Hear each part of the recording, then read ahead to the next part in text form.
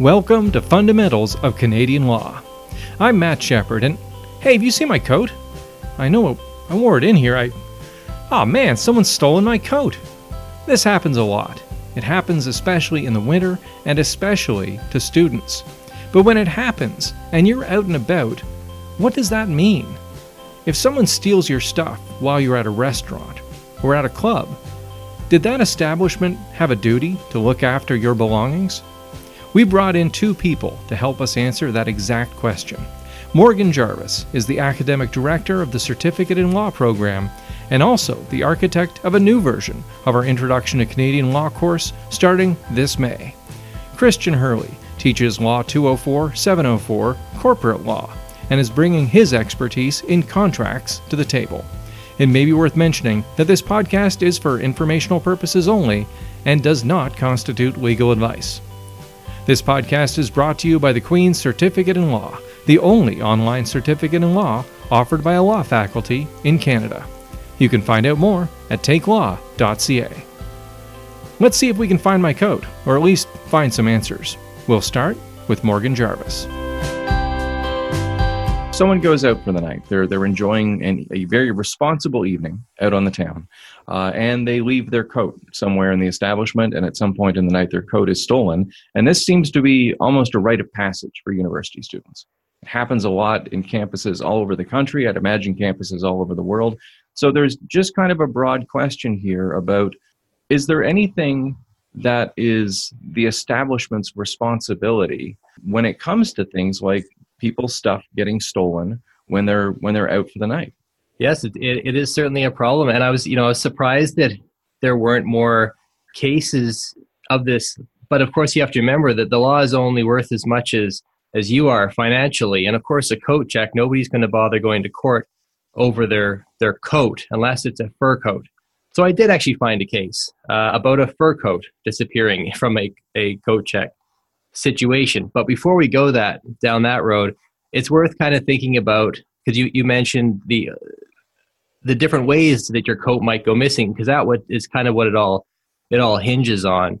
If the coat is within your possession, so you're in the bar, whatever, the coat's maybe on a coat hook behind you, or it's on your chair, and it goes missing, it's probably your problem. You didn't do what you could have done to keep your coat safe. But then we get into a bit of another situation where there's the coat check, or there's somewhere provided by the establishment that you're in, which is sort of an invitation to hang your coats here. Like there's a restaurant downtown in Kingston that I go to a lot. And in thinking about this, I realized why they do this. They have the coat rack right in front of the bar reception area. So there's always a staff person there watching that coat rack. So it would be difficult for somebody to come in there and steal everybody's coats. So if we can just take a quick step back, just to sort of put a pin in the first point. If there's no place to put your coat, if there's no sort of obvious area where there's any kind of implication that your coat's going to be safe, that's on you. At that point, your stuff is your responsibility. That's my thinking. I haven't spent a huge amount of time. If you were if you're really going to court on this, I'm sure you would be able to argue. They would be able to find ways to argue that an establishment would still, because what it comes down to, what I'm going to get to, is it comes down to, is there a duty of care? Does the establishment, it's that torts concept through negligence, does the establishment owe you a duty to look after your belongings? And I think normally the answer would be not in the situation where the coat is with you. And so, yeah, it might be smart for them to not provide an option to store your coat, because then they're kind of taking on the responsibility of looking after it. Right. Whereas they make you just keep it. Right. Arguably, I'm sure someone who would put more thought into it and make a case otherwise, but that's kind of where I'm thinking. So this notion of duty of care, this is a legal term that's basically someone's responsibility toward you. Yeah. Especially in the context of torts, which is what basically people suing each other. That exactly. So, and in this case, so if they've offered a way to look after your belongings, then it gets in this concept with this old English common law concept of bailment, and it still applies. And it's like when you drop your clothes off at the dry cleaner, or your car at the mechanic, or you check your coat at a coat check. you're handing over possession of your belongings under a certain understanding. There's a service they're going to provide.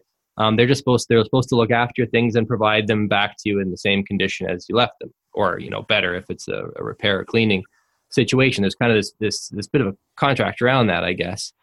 And then so there's this duty of care. Then when you look at it from a negligence perspective, like they've put themselves out to look after your stuff for a period of time, and then if they're negligent in doing that and your stuff goes missing, then they could be responsible for it, whether it's a paid coat check or not. And there were some fun cases of different situations around that. And the one I ended up just finding at the top of the results when I searched was actually it was an employee of a restaurant, and they'd been providing. She had this lovely fur coat. It was $1,200 in 1980, so it's in today's dollars it'd be a fair bit more. So it was worth going to court for, I guess. And they had been providing secure storage for their employees' belongings, and nothing went missing. And then they changed to this less secure shared lockers.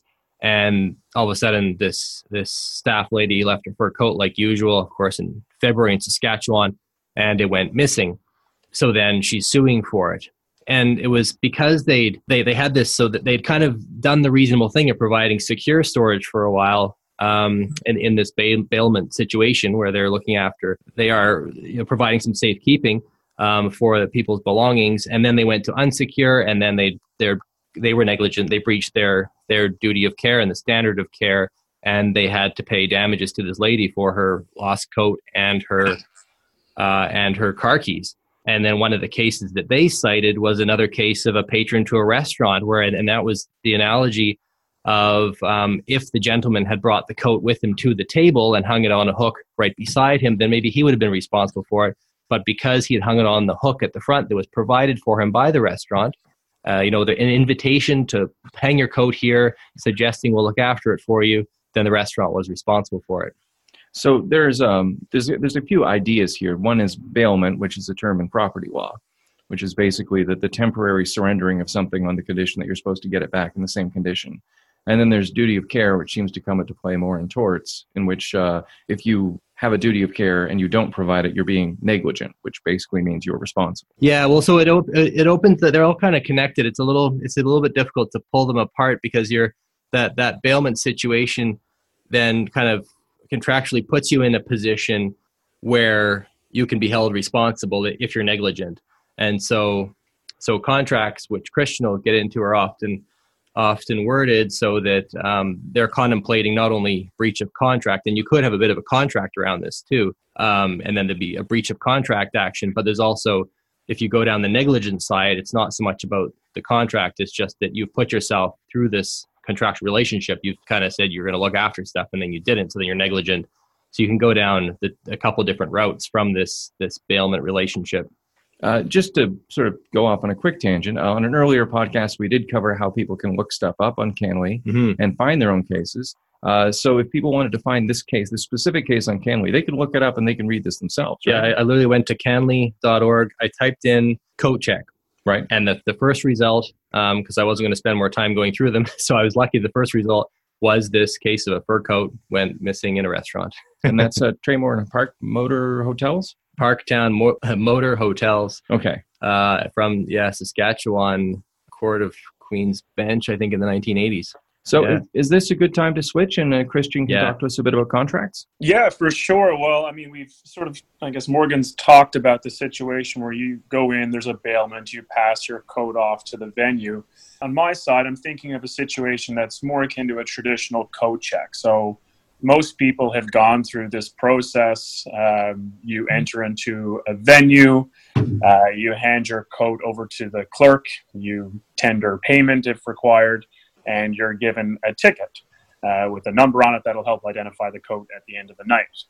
So from my perspective, I guess we're trying to see whether or not the venue can do anything to limit or exclude their liability for lost or damaged items that are handed to their possession. To start off, it's fair to say there's nothing inherently offensive about clauses that seek to limit or exclude the liability of a party to a contract. These types of clauses appear quite commonly but definitely not exclusively in standard form contracts. So the traditional code check falls under a category of standard form contracts. And when we were studying back in Contracts 101, we called them ticket cases. Ticket cases, they're one of the earliest uses of a standard form contract. They arose in situations where business people were engaging in many different transactions in a short period of time. And typically these would be contracts for carriage, so a taxi or a ride, or situations like a code check, which would be a bailment. So there were people who were willing to do business on a fixed set of terms, and they didn't have the desire to negotiate the terms of each individual contract. Customers, on the other hand, they rarely gave the matters much thought. They were either too rushed to negotiate the terms, or they weren't concerned enough to object to the terms that were insisted upon. Or maybe it was just such that, they were passive as a result of the fact that they said, the party that we're dealing with, they're not going to vary these terms. These terms are the terms that are typically insisted upon by businesses in a similar line of work. It's essentially a take it or leave it situation.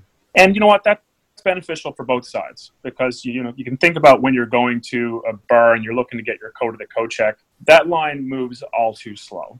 You're there long enough. You just want to get up there, hand your code over. You can imagine the nightmare that will result if you get to the front and all of a sudden you're trying to hash out very specific terms about how your code is to be handled. The code check clerk, So it's rather absurd. So these contracts, they're formed quickly, casually. There's no real discussion of terms.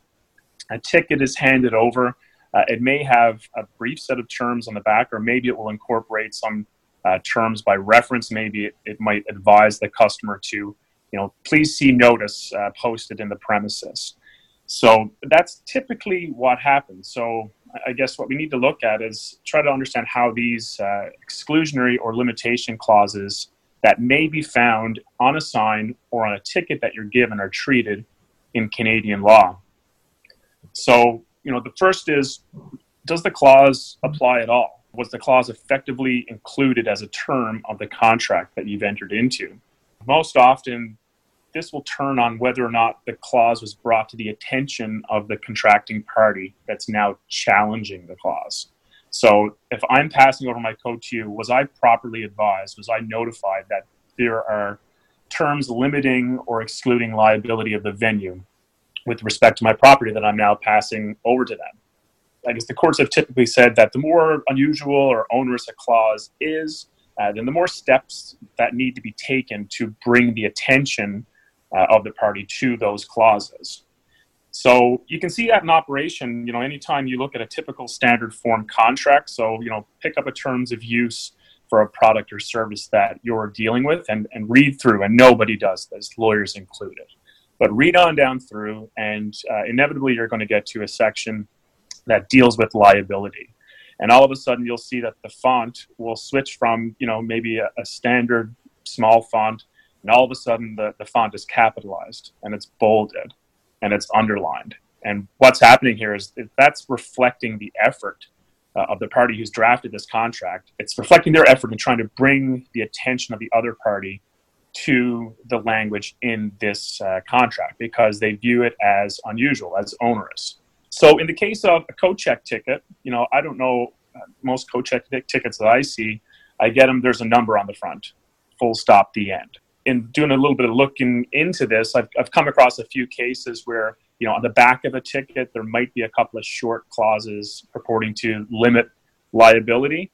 But, for the typical person who's passing the code over, they look at these tickets simply as proof that I've given you my code, and the number is going to help you in finding it in that closet in the back there. We're not typically expecting, contractual language to be included on the back of the ticket. So there needs to be something done by the venue to really make that obvious. Switch it from the situation where we've got the ticket with a notice to perhaps there's a sign close to the code check that advises of the fee for service. So, say, what if the sign also clearly stated that the venue is not responsible for lost or stolen items? Well, maybe it could be argued in this instance that the clause was sufficiently brought to the attention of the customer prior to the contract being entered into, which would satisfy the notice requirement. Because, again, you think about the process of how the contract was entered into. When I approach the coat check, I pay my money, I pass over my coat, I receive the ticket. If I've paid my money, if I've given the coat, and there are terms on the back of that ticket that I don't see till after the fact, have I sufficiently been notified up front of these exclusionary clauses? And maybe I'd suggest that no, I haven't. So it would probably be a good idea if I'm the venue to take extra steps to notify the customer that there is a limitation of liability or an exclusion of liability that applies to this particular situation. If at the end of the day we've determined that the clause does apply, then how should it be interpreted? We're trying to determine what the clause actually means. And in Canadian common law, limitation or exclusion clauses, they're narrowly interpreted, and sort of any ambiguity in the language is going to be construed against the party who drafted the language. So, this is justified in a couple of different ways. The first is that the party who's drafting the language had the opportunity to ensure that the wording was clear. And second, now you're seeking to take away some of the benefit of the contract that would otherwise extend to me, the customer who's challenging the clause. For example, if the establishment had a sign at the entry that stated, all personal property here is at the risk of the patron. This is as I walk in the door, say, to the bar. Is that sufficient to limit or exclude liability if there's not a similar notice posted near or around the coat check? If I was the customer, I would state, it's a little bit ambiguous. I would think that sign as I'm entering the venue, that's going to apply to situations where I'm not conveying possession of my property to you, the venue. That's where I'm going to retain it. Maybe I've laid it on the chair next to me, or I've hung it on a hook somewhere. But, if I go down to the coat check and all of a sudden I'm paying for a service, I'm paying for somebody to watch my coat.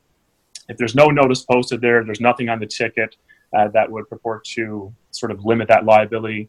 Is it a reasonable interpretation that limitation exclusion doesn't apply in that situation? And I'd suggest that there's an argument to be made. So, subject to pursuant to the doctrine of contra proferentum, then you could make an argument that ambiguity should be construed against the venue which drafted that language. And finally, you can look to see, are there any reasons of public policy that would motivate a court to strike down the applicability of that clause?